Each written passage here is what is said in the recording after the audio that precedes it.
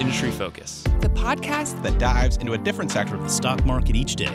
I'm your host, Emily Flippen. I'm Jason Moser. I'm Nick Seipel. I'm Dylan Lewis. And today we're talking financials. Today we're talking consumer goods. Wildcard Wednesday. And we're talking energy. And today we're talking tech. Let's dive in. Welcome to Industry Focus. I'm Nick Seipel. My very special guest today is Daniel Yergin, once described by the New York Times as America's most influential energy pundit.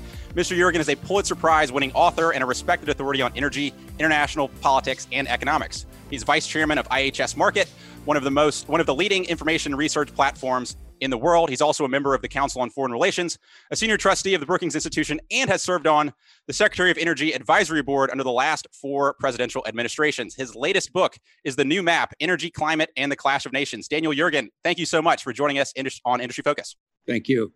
So before we dive into the book itself, I just want to ask about the title. I really enjoyed reading your book. The title of the book is The New Map. What do you mean by that phrase, the new map? What I meant is this new map of energy and geopolitics that have come together, that we've gone through a series of disruptions, geopolitically, energy, and of course, COVID, and kind of what the new world looks like, and to provide a guide through that. So there are maps in the book, but it's basically the concept of the maps is also metaphorical about really a framework for thinking about how this new world works and looks. Absolutely. And one of those frameworks you talk about in the book is reaching the end of what you call the WTO consensus on international relations. What is that WTO consensus, and how has that shaped geopolitics over the last, say, 20, 30 years? Well, this is a term that really occurred to me to describe what was the view that it was good that China connected with the world economy, good that it connected with the United States, good for China, good for the United States, good for the world, and would go forward. And that really, and it was, of course, I used WTO because when China entered the WTO in 2001 was the beginning of the super cycle in commodities, and things really took off, and the growth has been phenomenal. But that's broken down now. And if, I'm here in Washington, and whether you talk to Democrats or Republicans, they're critical of China. They're not people are now looking on China as a strategic rival, a great power competitor. And the Chinese are looking at it the same way. So there's this growing cleavage. We see it with TikTok. We see it with Huawei. We see it in terms of military. We see it in other factors. And this is, you have the two biggest economies in the world that are so interconnected that are now sort of also at odds. So it's really, this is part of this new map, the new geopolitics that will have a big effect on the global economy and on global markets. Indeed, one of these metaphors you use or kind of frameworks to discuss this rise of China is this idea of the Thucydides trap, when you have a new power rising in the world, which historically has led to conflict between the existing hegemon. In this case, would be the United States. How is that Thucydides trap playing out with respect to United States-China relations today? Well, I think it is there. China characterizes itself as a rising power. I think the U.S. sees China as trying to disrupt the international order and create its own international order. And China says we're trying to contain them, and appeals to Chinese nationalism. There's a great picture in the book of the Chinese leader Xi Jinping, just after he becomes leader, taking his Politburo over to a museum to stand in front of the Century of Humiliation and saying the Century of Humiliation is over. China is now resurgent. And so that's, and there are many examples of this kind of Thucydides trap. And one of them, of course, that anybody who studies history knows is what happened before the First World War between the British and Germany. And so if you look how military postures are changing, we have to be alert to this, and it's going to affect investors. I mean, you can just change in Hong Kong. What does that do to the investment world? Absolutely. I think one of the key parts of that powder keg between the U.S. and China that you discuss in the book is the South China Sea, and in particular, the Malacca Strait. One thing I think was really revealing to this book is the importance of shipping lanes to international geopolitics. Can you talk about the importance of the South China Sea to China and to global trade at large? Right. So about a third of global trade passes through it. It's probably the most important trading body of water in the world. And, we've developed these supply chains, and they're so complex, and people don't just take it for granted, or at least did until about a year and a half ago. And but China has claimed that the South China Sea actually belongs to it, and that it's actually Chinese territory. And I have the story in the book about the maps that go back to the 1930s that are now 90 years later at the center of international contention between the US and China. It's amazing to think it's a century of these maps.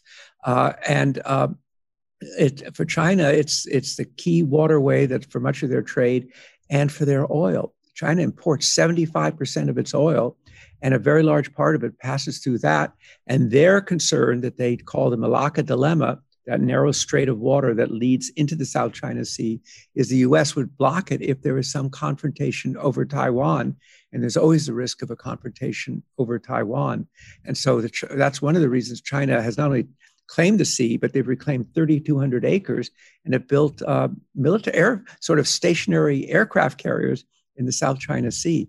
So, and we are now responding by sending freedom of navigation fleets, ships through that, and that is creating between that's an area. I think to go back to your basic question, it maybe is not only the most important body of water in terms of world trade, it may also be the most dangerous.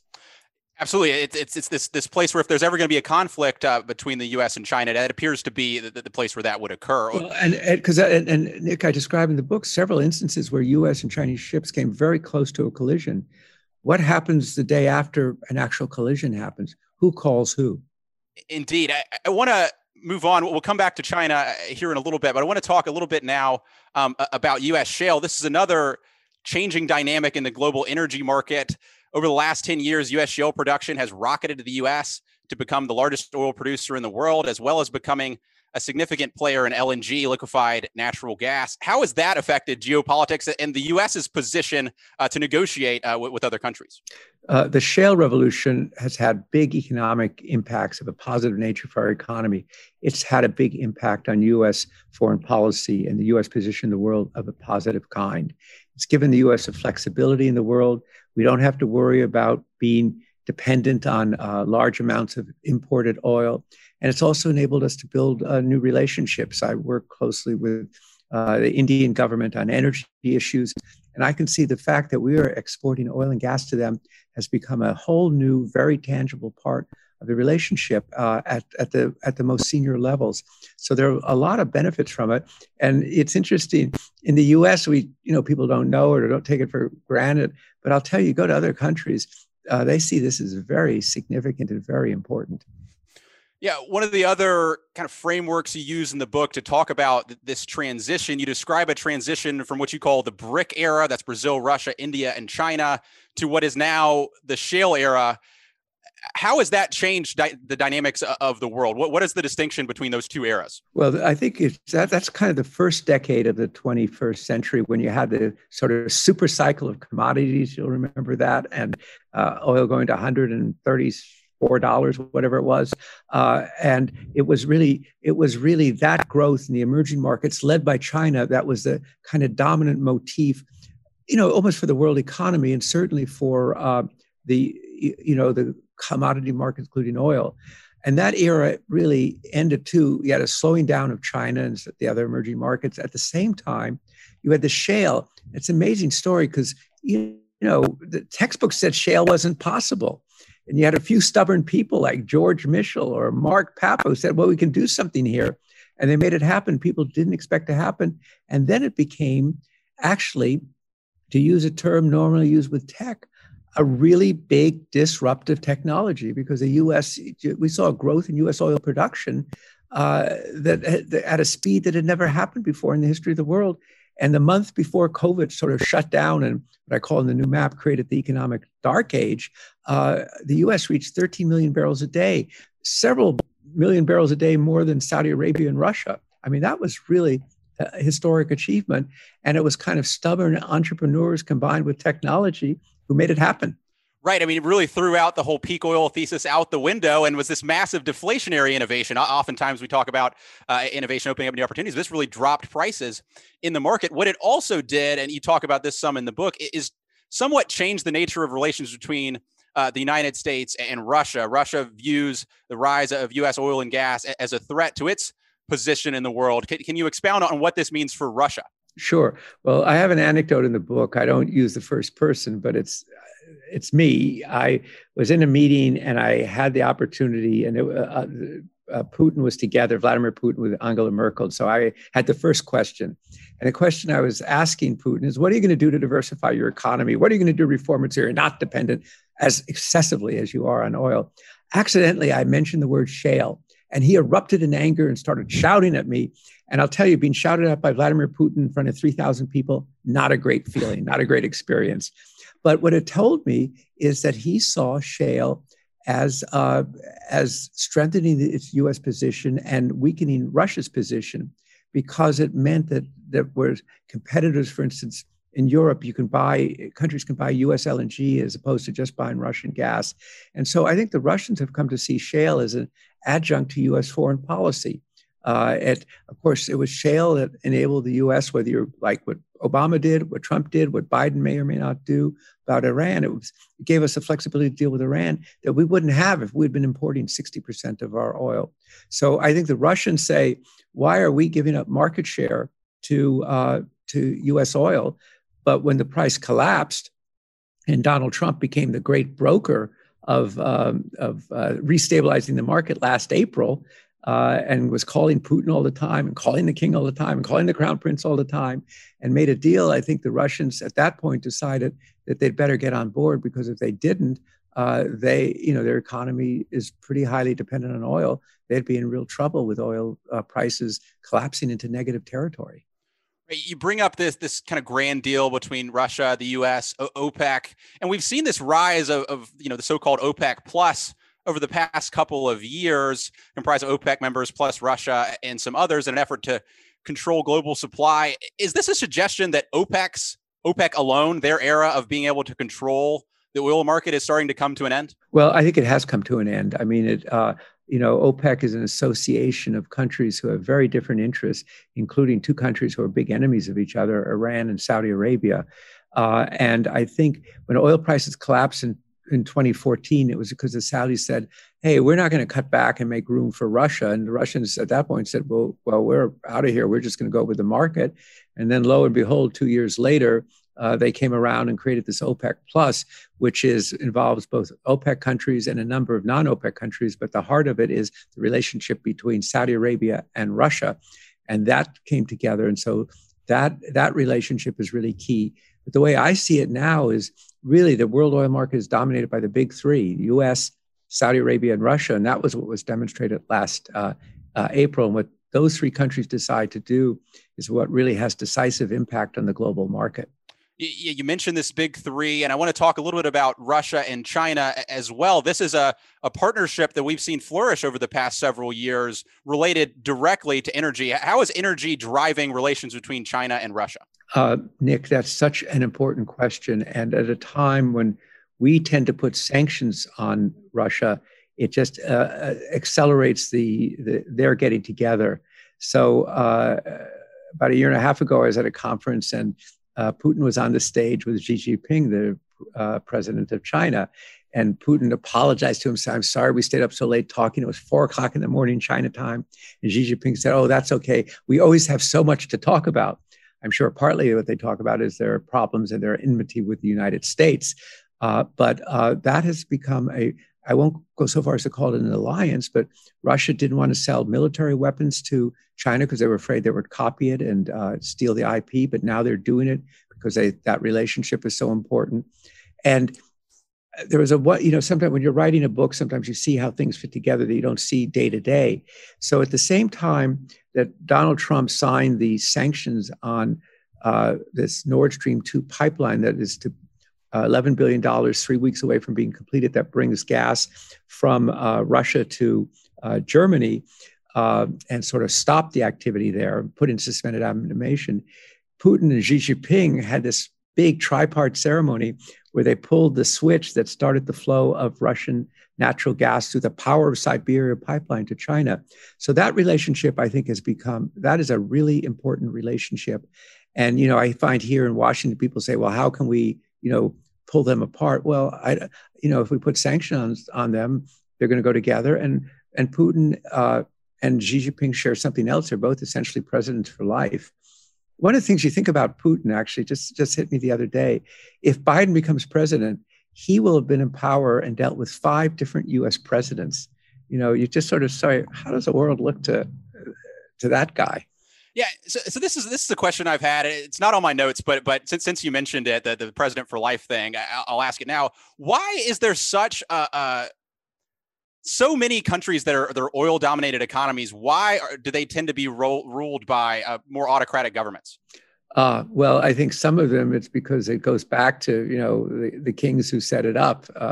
You can go through, well, we're a democratic, we're the largest producer and we have a democratic government. That's true. But, we can look at Norway, we can find countries, but even if you look at Venezuela, it did have a democracy, and now it's turned into one of the worst autocracies in the world that's imposing such pain on its people. I suppose one thing is that, when there's a lot of oil money there, there's what they call rent-seeking behavior, where people want to get their hands on the oil money, and that maybe leads to the grab for power. But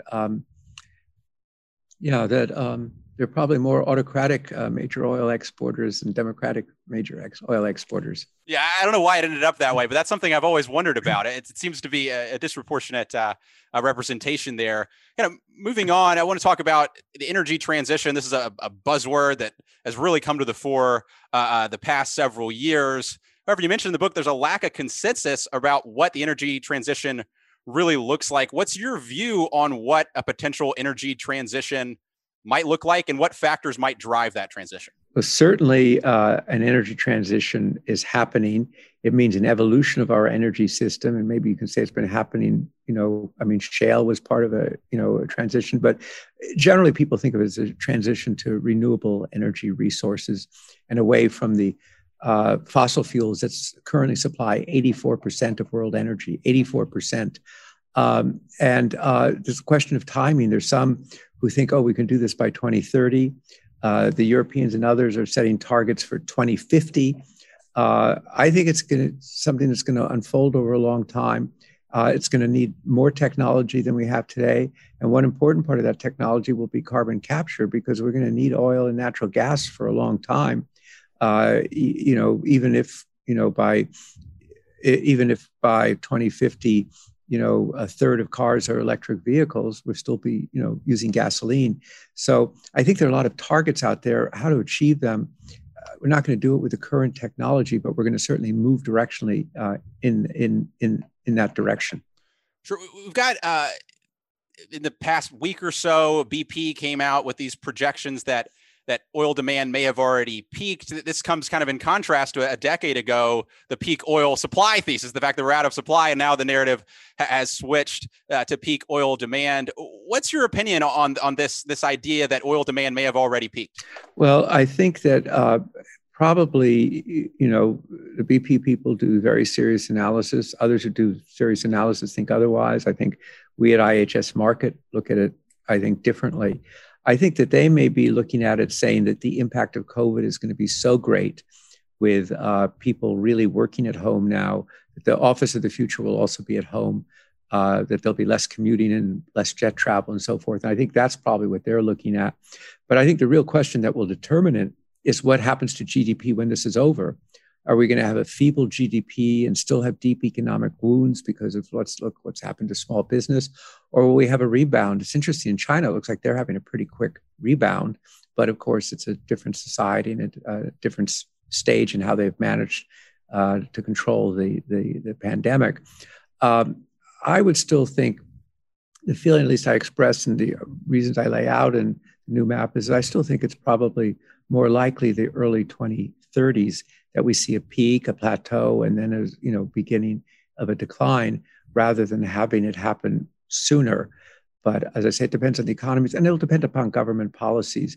The Europeans are coming down really hard on the automobile companies to change their fleets. But cars don't turn over overnight. The average car in America stays on the road for 12 years.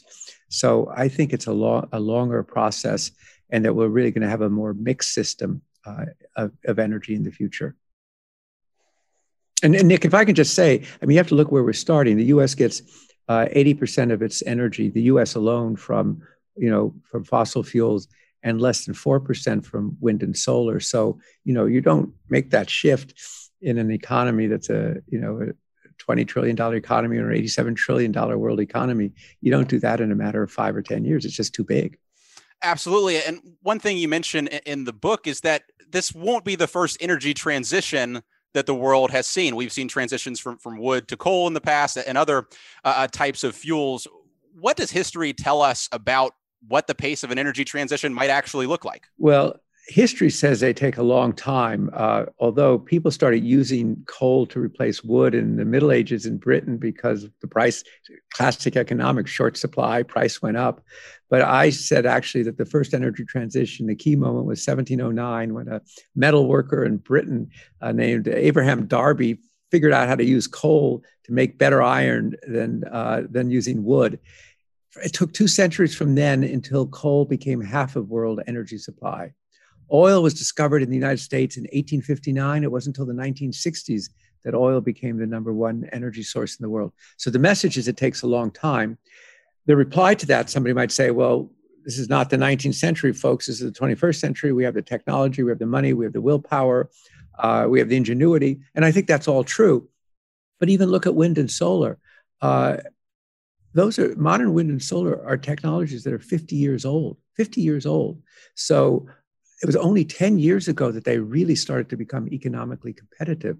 So I think some things can happen fast. Look what digitalization has done. I mean, if we had had this pandemic 10 years ago, we probably wouldn't be able to do what we're doing today. So some things can happen fast, and this has been accelerated.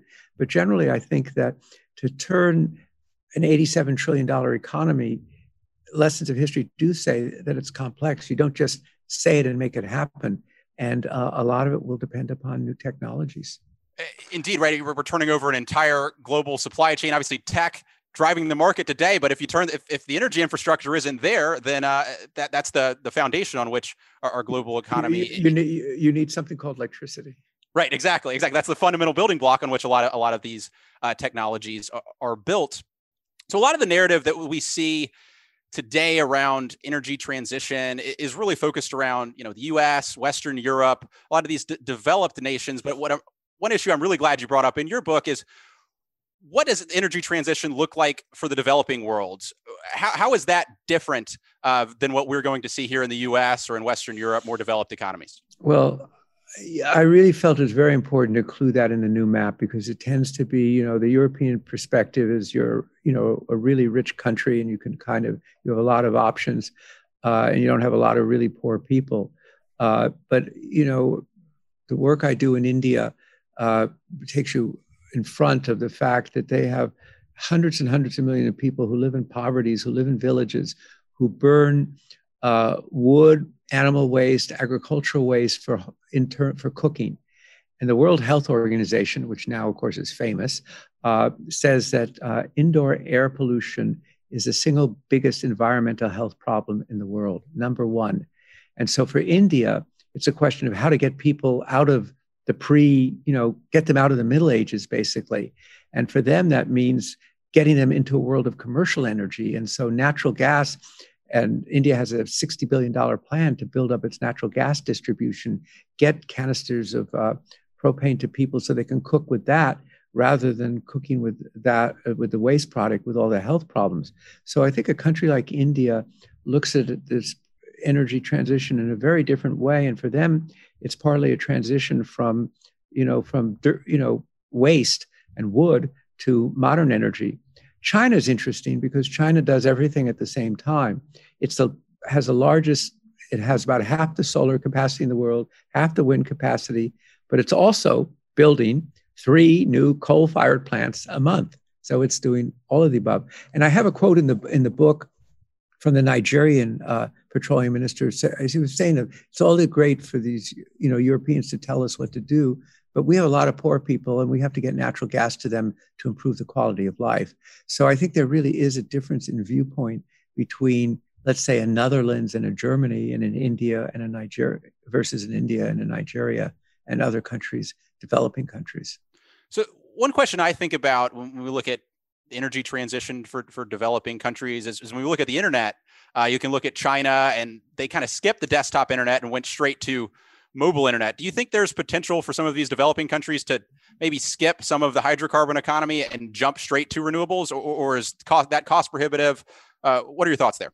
Well, I think that they need distribution systems to be able to, people talk about microgrids and other things and solar, but I think that's a very good question. I think it's limited. I mean, it depends, what kind of cars will they go for? More efficient cars, but you have an problem having an electric car in a country where the electricity is off for several hours a day.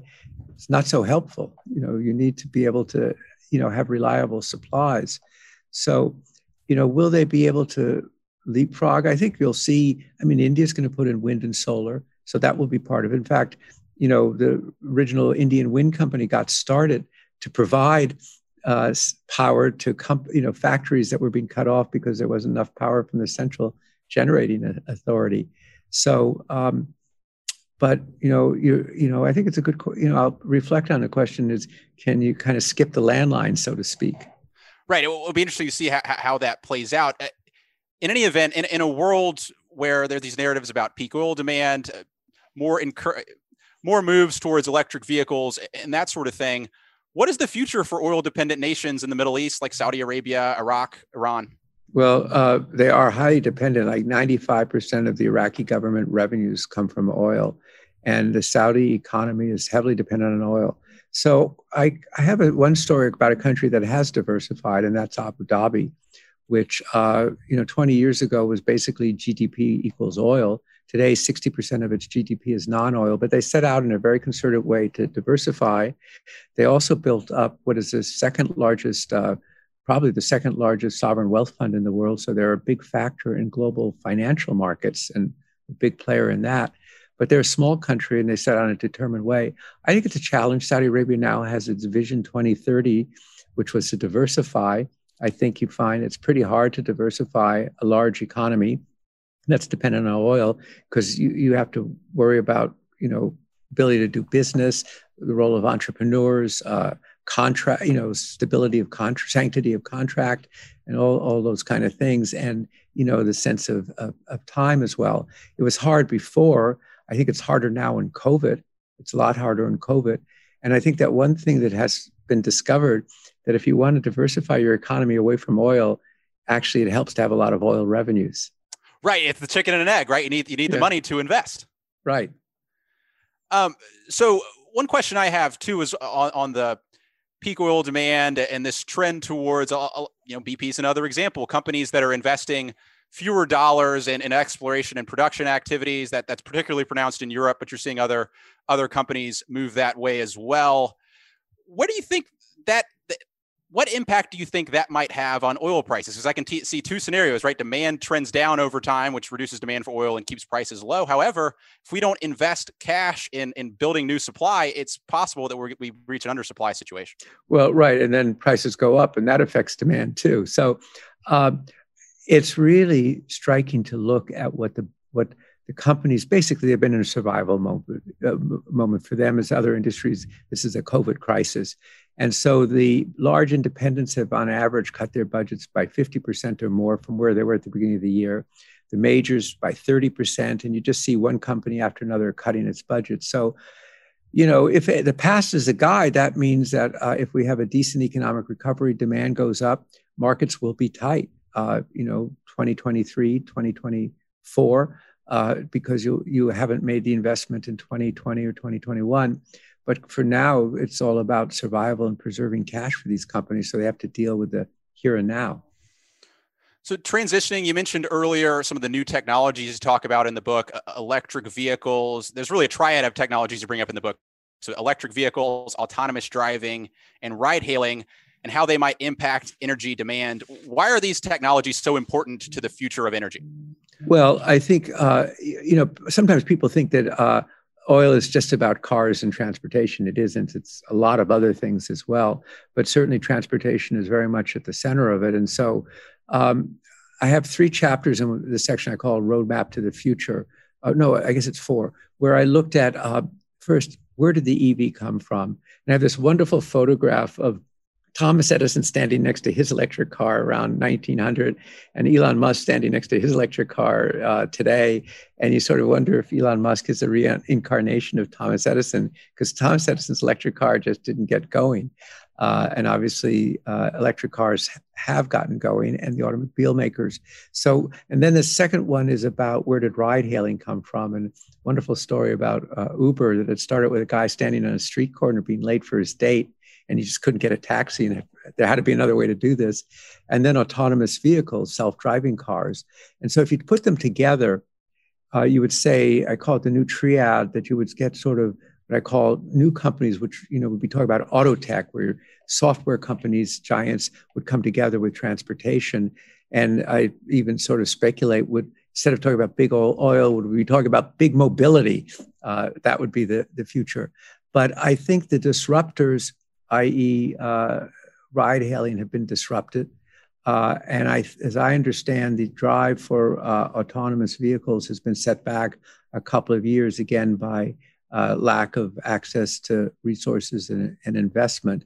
But, it's possible that we could see, and this would obviously change it to, if people really give up on, owning personal cars, and you just have cars, self-driving cars that show up when you want them, and you feel comfortable getting in them, which you won't while we're still worrying about COVID, the business model for automobile industry, which really hasn't changed since Henry Ford's Model T rolled off the assembly line in the first decade of the 20th century, then it could be a big change in a different kind of industry. So, it's interesting to think about this new giant industry that doesn't yet exist called big mobility.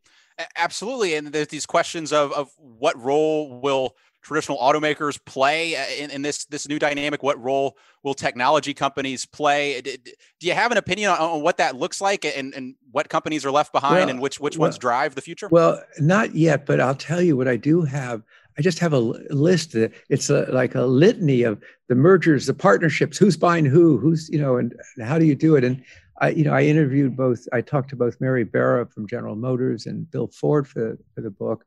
And, I was struck by what Mary Barra said, that when she bought this company called Cruise Automation, the challenge is how to give it the benefits of what GM could bring to bear, but on the other hand, not, hug it too close so that you can continue to innovate within that company. So, but it's, if you make a list of who's become partners with who's bought who's working with who, it's quite a crisscross of everybody trying to be positioned for a future that you can't quite put your finger on.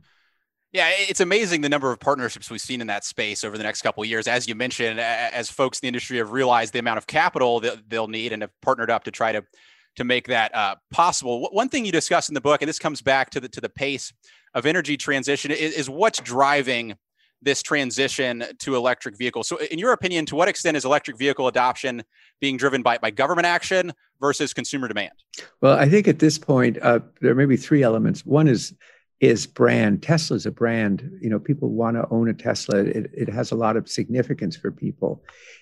In general, haven't seen a large consumer pickup. I think that government policy is a really big driver. On the one hand, putting more and more pressure on cars, internal combustion engines in terms of fuel economy.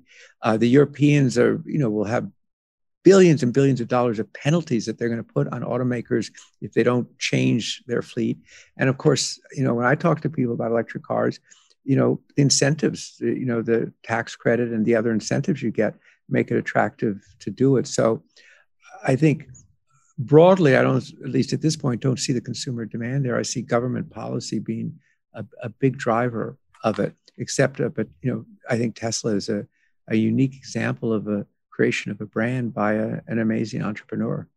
Yeah, I mean, it's Tesla really put the EV on the map. I think you have a quote in the book from J.B. Straubel, who is the chief technology officer at Tesla for a number of years, where he said, when we were starting this up, I mean, we were just making it because electric cars were cool, and then now there's been all this push because Tesla's popularized the electric car, of the potential for this technology to really make a significant dent in the global auto industry. It is pretty impressive. Yeah, J.B. Straubel. I mean, basically, I think he'd said that he'd sort of made an electric golf cart when he was a kid. I mean, he was just obsessed with electric. And the story he told me is that he met with somebody else initially with Elon Musk to talk about an electric airplane, and he said, "I'm not interested in that." And they said, "Oh," and then JB said, "Well, I'll talk about what I'm interested in, electric cars." And And Tesla said, I might be interested in that.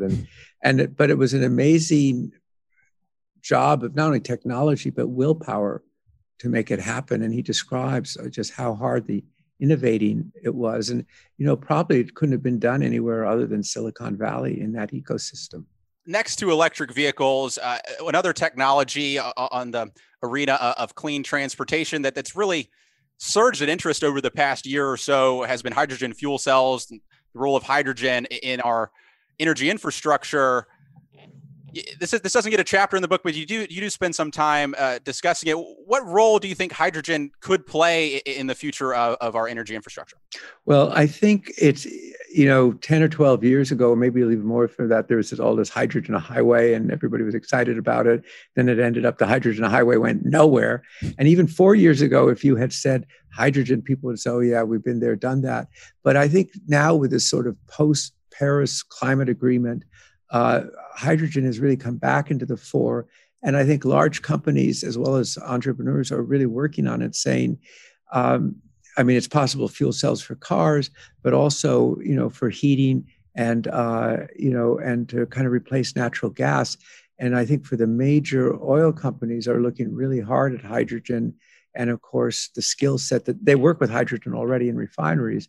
So, to turn it into at scale a fuel source, I think is on the agenda. And I say that hydrogen could end up being 10% or more of our energy supply. And that's something that would just sort of sitting over there on the sidelines. Yeah, you mentioned the role of traditional oil producers, how they have some expertise in the hydrogen arena. They could perhaps make some investments in that space. As you look at oil companies more broadly, as oil demand is expected to fall over the coming decades, what do you see as the future for those businesses? Can they pivot to new operations to be sustainable in the future? Well, I think even if oil demand just stays flat, you're going to need, what's the number, $20 trillion of investment, because you have to continue to replace the resources. So even if it peaks now, demand, it's going to continue to be a very big business. So I think that business is going to be there. But I think, you have the various companies taking different strategies to saying, okay, well, we now live in the age of energy transition. How do we play in that? What are we going to do? What kind of pivot do we do? And you have the European energy companies, oil and gas companies who are saying, well, actually, we're now energy companies. We're going into electricity. I see it's interesting for me, all the large companies are very interested in startups and venture capital investing in early technologies that may be connected to their businesses or may not. So there's a sense of, let us, we want to, whatever the future is, we want to participate in it. But I think the different companies are going through different processes. But meanwhile, the numbers in terms of meeting the needs of the market, you need a lot of oil and natural gas. What role do you think access to capital is playing in these companies transitioning more to becoming energy companies, moving more towards renewable? And how much is ESG investing, that trend, driving that for these companies? Well, I think that ESG is quite different than it was 2 or 3 years ago. And I think it weighs very heavily on these companies. And you can see that their share prices are down. Their share of the stock market is down. And so I think they have to think hard about that. I think they have to sort out how much is that down is because returns have been bad over the last several years and how much is ESG. But I think all companies are seeing that they have to deal with ESG. We've created our company, IHS Markit, what we call an ESG reporting repository to help companies systematize their reporting because they're asked for ESG from reporting from all different sorts. But that, that relationship with investors, whether you're shale, whether you're a large oil company, is now, there's definitely, ESG is definitely part of that. Yeah, so I'll ask you a question here. We're in this situation where we need to invest more money in exploration and production to be able to meet demand as our existing supplies dissipate over time. However, the rise of ESG investing is limiting access to capital for companies who are doing those types of operations. If you were running an oil and gas company today, what would be your approach to navigate these obstacles? There's not a single, if I can say that, a single map to do that. But you have to really be, I think what is important is return of capital to investors. I think that's the cul-de-sac that many shale producers ran into, that it was just growth at any cost rather than growth at one cost. So I think that's part of it, is to make sure that there is a return to investors. And then I think you have to demonstrate, what are you doing? What are you doing about methane? What are you doing about water? How is ESG criteria? And so you have these sustainability reports now that these companies put out to show that. For instance, in an oil field, are you using electricity from diesel, or are you using electricity from solar to power your equipment? I mean, so those will be, the kind of nitty gritty. So I think all companies are having to orient towards that to one degree or another. So as we kind of conclude here, the coronavirus has really thrown a wrench in the whole economy, the energy markets, not the least of which. How has coronavirus changed the map for energy and geopolitics? Well, I think it's demonstrated that we're in a more fragmented world, a more disruptive world. The fact that we haven't had international collaboration to really address this is, if you think about it, is really very unfortunate. It's made it much more difficult. And I think it's a symptom of this kind of breakdown, and call it globalization. And it's accentuated. And of course, it's accentuated the tensions between the US and China. I think another factor that people aren't thinking about so much is just what are going to be the impacts of these staggering levels of debt that governments have taken on to deal with this crisis, and how is that going to constrain what governments do in the future? And then, of course, COVID is just, how's it changed how we operate? I have a line in the book, imagine putting out newspapers with almost nobody in the newsroom. I mean, just the impact of digitalization, and that's going to be a lasting impact that's just going to continue. It's, a lot of new technologies come out of war. In a sense, digitalization was here, but it's been so accelerated by this crisis that, and you can see it in the value of the relative stocks that you talk about, what's hot and what's not hot. And a lot of businesses will have to worry about whether they're going to be disintermediated by this, including the exercise industry. Indeed. One of the questions that I think a lot of people have asked with coronavirus, there's been a significant amount of government stimulus around the world, and there's been a push for, okay, we need to jumpstart the economy after coronavirus. Should we be investing large amounts of dollars in this energy transition? Do you think the coronavirus disruption ends up being an accelerant to energy transition or not? Well, that's a really big question. Does it speed the transition or does it slow it? I mean, people say, well, build back better. But then I say, well, what is it exactly you're going to invest in? I mean, charging stations, yes. What is it? But, what are you going to do about small businesses that, are still hanging by a thread? So we hear build back better, but I'd like to sort of parse down underneath the rhetoric to say, well, what does it really mean? Does it mean low cost loans to build, wind turbines? What is it? Is it going to be more heavily incentivized electric car purchases? What does it mean when you get down to the details? And I think that there's going to, and I say in the conclusion that I think there'll be a clash between environment ministers and finance ministers, that environment ministers will be wanting to push the transition and finance ministers will be saying, what's the fastest thing to get our economy back working again and get people working again? One of the last things before we wrap up, we opened up the show early on talking about how the rise of U.S. shale changed the U.S.'s position from a geopolitical point of view with regard to energy. With the coronavirus, shale was already having some issues with access to capital, but with the effects of coronavirus on energy prices and access to capital in that industry, there is some debate about how robust U.S. oil production could be going forward from shale. What's your expectation about what the long-term future is of shale production in the U.S.? So I have, in that aspect of the map, I have a pretty clear view of the map. I mean, events could show me wrong, but I think that, the U.S. reached its high point at 13 million barrels a day in February, just before we shut down the economy. I think at the end of the year, it'll be between 10 and 10.5 million barrels a day, and kind of in that area going into 2021. And maybe a year from now, we'll start to see responding to the markets, access to capital, production starting to increase. But I don't think we're going to go back to that buoyant growth that we saw. I think that's history. I think we'll have, once we get back, it'll be kind of modest growth. But I think, and the difference is that shale, and the story of the new map is that this incredibly disruptive technology, it's not disruptive anymore. It's here. It will stay here. It will be an important part of the market. And the U.S. will remain among the big three in producers. Whether it'll be number one, number two, number three, time will tell. But it will be when growth comes back, it'll be at a much more modest level. Absolutely. So at the end of the day, the U.S. will have a seat at the table, even if it's not at the head of the table, right? Exactly. In the future years. Okay, so last question for you. What's your biggest question about the future of energy today? Well, I mean, I probably have so many questions there. I suppose it is, in fact, how this energy transition actually plays out, the timing of it, and what technological surprises will come along, or what surprises. I've always been fascinated by, who saw the financial crisis of 2008? Who saw COVID? What are the surprises here that will disrupt it?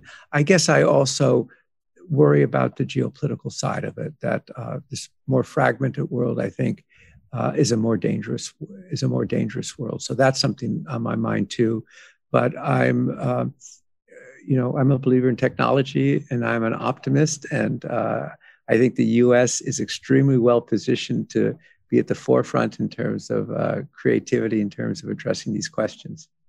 Absolutely. Well, Mr. Yergin, thank you so much for taking the time with us today. Just a reminder to all the listeners, the book is The New Map, Energy, Climate, and the Clash of Nations. If you want to get up to speed on what's going on in energy markets today, I think you could do a lot worse than reading Mr. Yergin's book and getting a picture of the nature of energy today. Thank you. All right. As always, people on the program may own companies discussed on the show, and the Motley Fool may have formal recommendations for or against the stocks discussed. So don't buy or sell anything based solely on what you hear. Thanks to Tim Sparks for mixing the show. For Daniel Yergin, I'm Nick Sciple. Thanks for listening, and Fool On.